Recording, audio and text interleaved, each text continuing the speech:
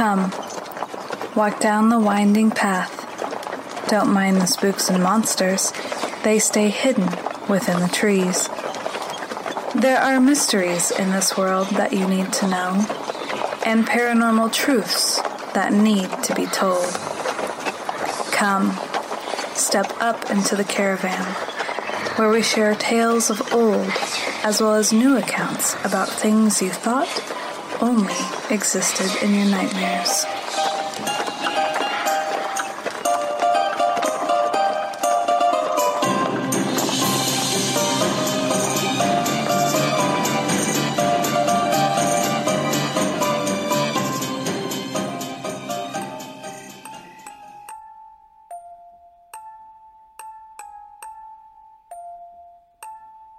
Death. What separates us, yet binds us. Many talents, memories, and gifts are handed down from those who have gone. My grandfather was a writer and a poet. It was from him that I believe I was given my gift of writing. And it was from him that I discovered my favorite poet, Edgar Allan Poe. Tonight, as the veil continues thinning, I want to share stories of longing, of love, and finally hear from a soul who died so that he could truly live. We have the honor, at the end of this episode, of hearing from Professor Bones himself, a skeleton from the netherworld, who is a masterful composer and pianist. But first, I want to share with you some of my favorite works from Edgar Allan Poe. The following is Annabel Lee.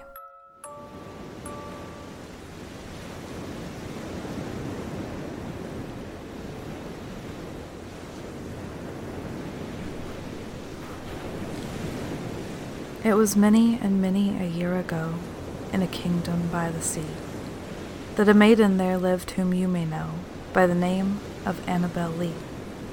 And this maiden she lived with no other thought than to love and be loved by me. I was a child and she was a child in this kingdom by the sea. But we loved with a love that was more than love, I and my Annabel Lee, with a love that the winged seraphs of heaven coveted her and me. And this was the reason that long ago, in the kingdom by the sea, a wind blew out of a cloud, chilling my beautiful Annabel Lee, so that her high-born kingsman came and bore her away from me, to shut her up in a sepulchre in the kingdom by the sea. The angels not half so happy in heaven went envying her and me. Yes, that was the reason, as all men know in this kingdom by the sea, that the wind came out of the cloud by night, chilling and killing my Annabel Lee. But our love it was stronger by far than the love of those who were older than we, of many far wiser than we. And neither the angels in heaven above nor the demons down under the sea can ever dissever my soul from the soul of the beautiful Annabel Lee. For the moon never beams without bringing me dreams of the beautiful Annabel Lee, and the stars never rise but I feel the bright eyes of the beautiful Annabel Lee. And so all the night tide I lay down by the side of my darling, my life and my bride, in her sepulchre there by the sea, in her tomb by the sounding sea.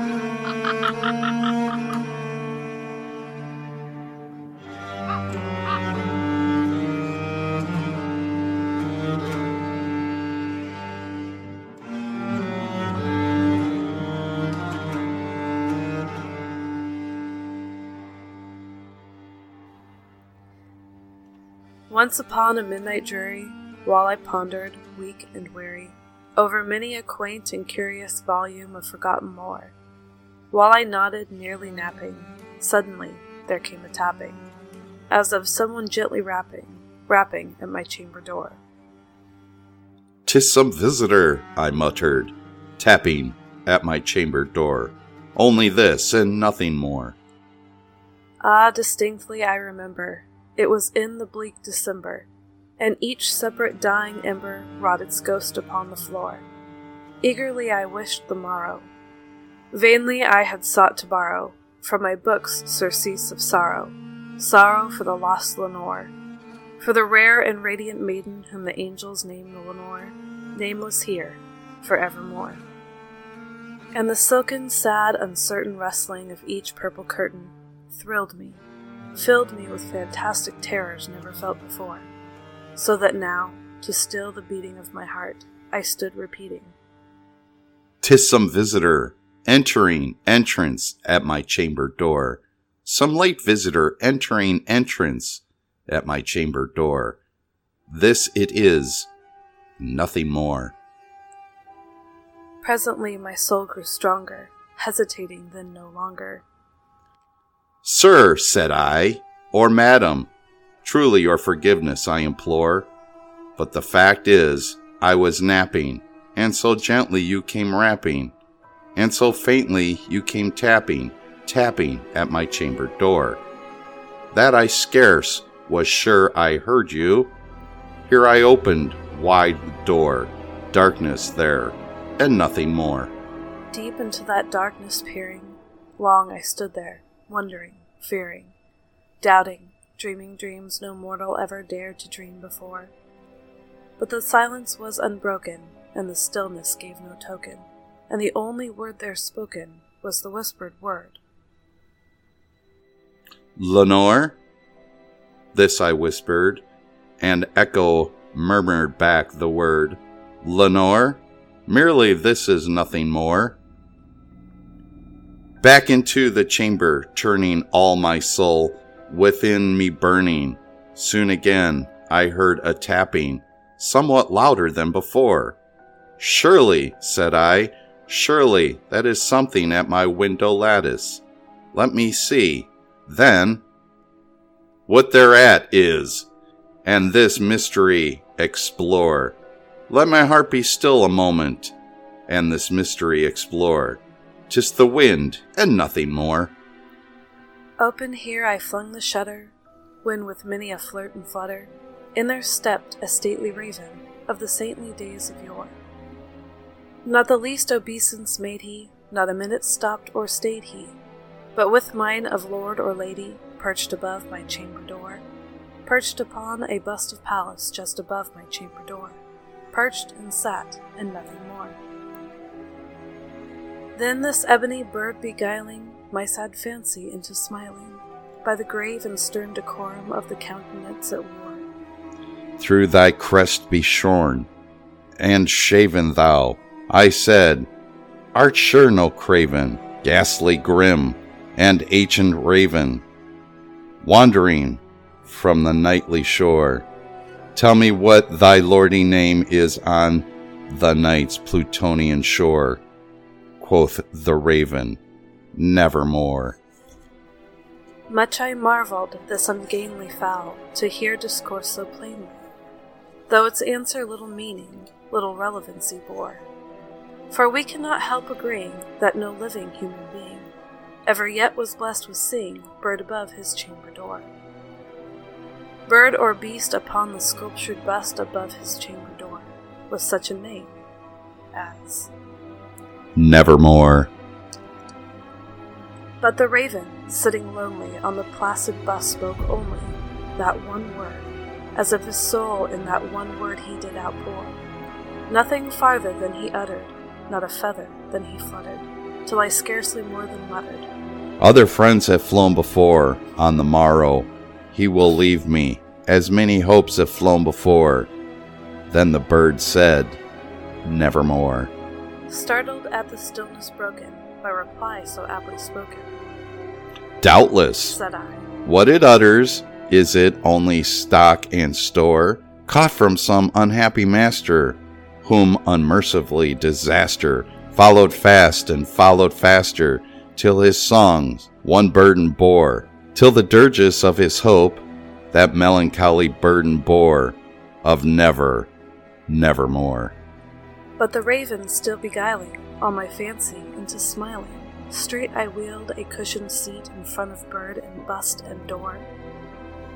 Then upon the velvet sinking, I betook myself to linking fancy unto fancy, thinking what this ominous bird of yore, what this grim, ungainly, ghastly, gaunt, and ominous bird of yore meant in croaking. Nevermore. This I sat engaged in guessing, but no syllable expressing, to the fowl whose fiery eyes now burned into my bosom's core. This and more I sat divining, with my head at ease reclining on the cushion's velvet lining that the lamplight gloated o'er, but whose velvet violet lining with the lamplight gloating o'er. She shall press, nevermore. Then methought the air grew denser, perfumed from an unseen censer, swung by seraphim whose footfalls tinked on the tufted floor. Wrench! I cried. Thy God hath lent thee.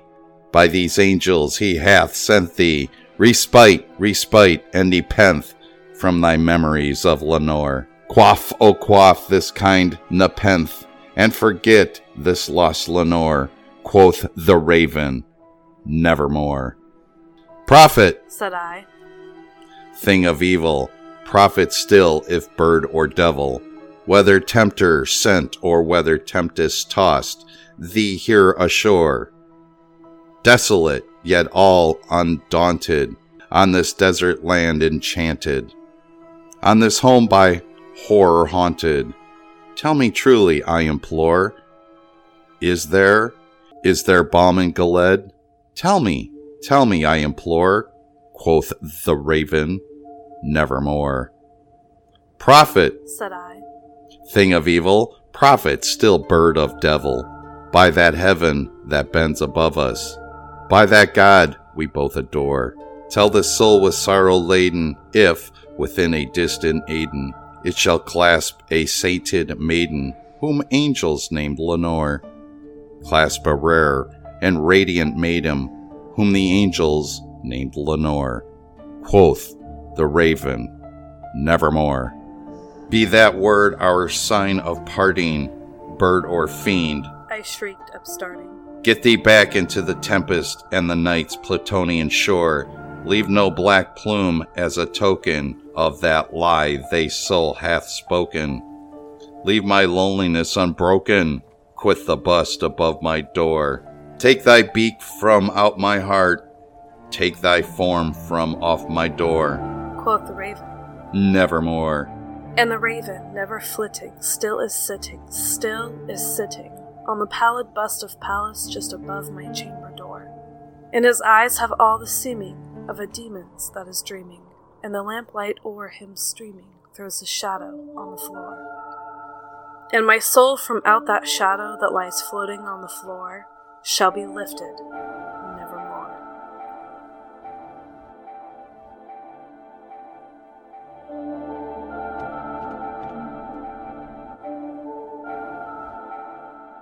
Sometimes we must die to live. Such is the meaning of the tarot card Death, symbolizing a rebirth, a letting go of that which no longer serves us, so that we may live our highest expression. I came across a man who is the embodiment of this expression, Professor Bones, an anonymous composer and pianist, whose creations recount his memories and emotions from when he was living. It is in the underworld where his pieces come to life, from where his stories are born, a gift, as stated on his website, from a creature that in order to survive had to die first and rise from the grave. We are blessed tonight to have a rare visit from the skeleton himself. I am honored that you would be here tonight inside the caravan. I would like to ask you, sir, if I may, what can you tell us about your life before you became Professor Bones? My life has never been that special.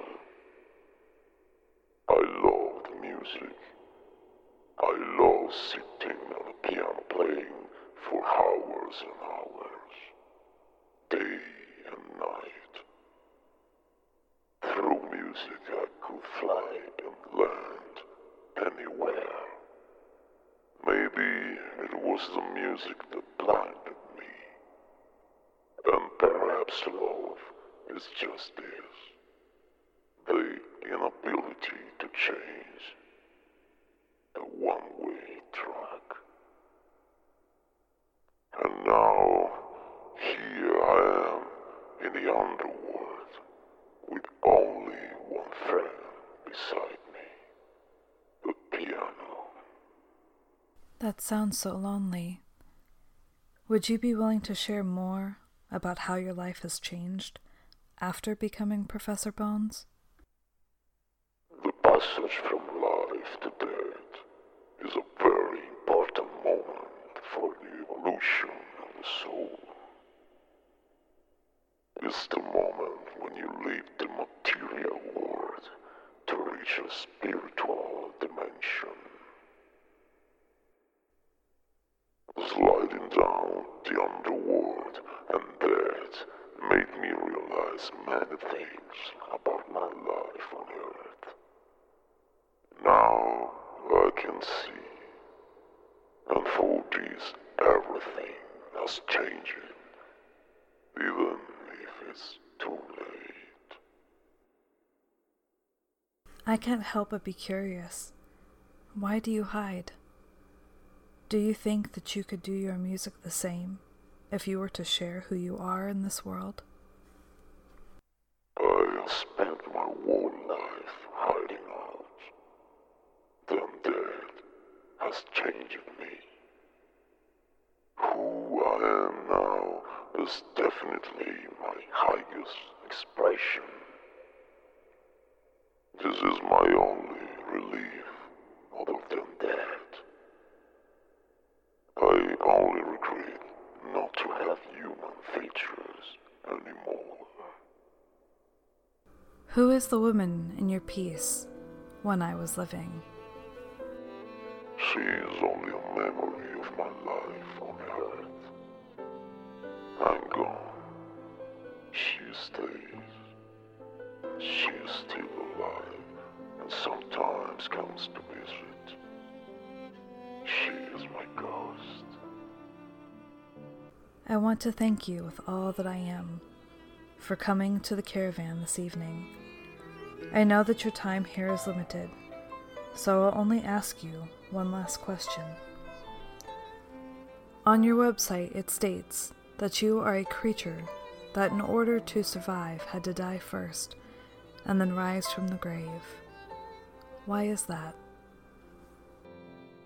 Death is not the end of everything. It's just the beginning of a cycle. It often happens unexpectedly, and for these it can be very scary. The truth is that death is as necessary as life. That's why you need to be ready and capable to die. This is the only way of rebirthing, stronger and more conscious than before. This is all.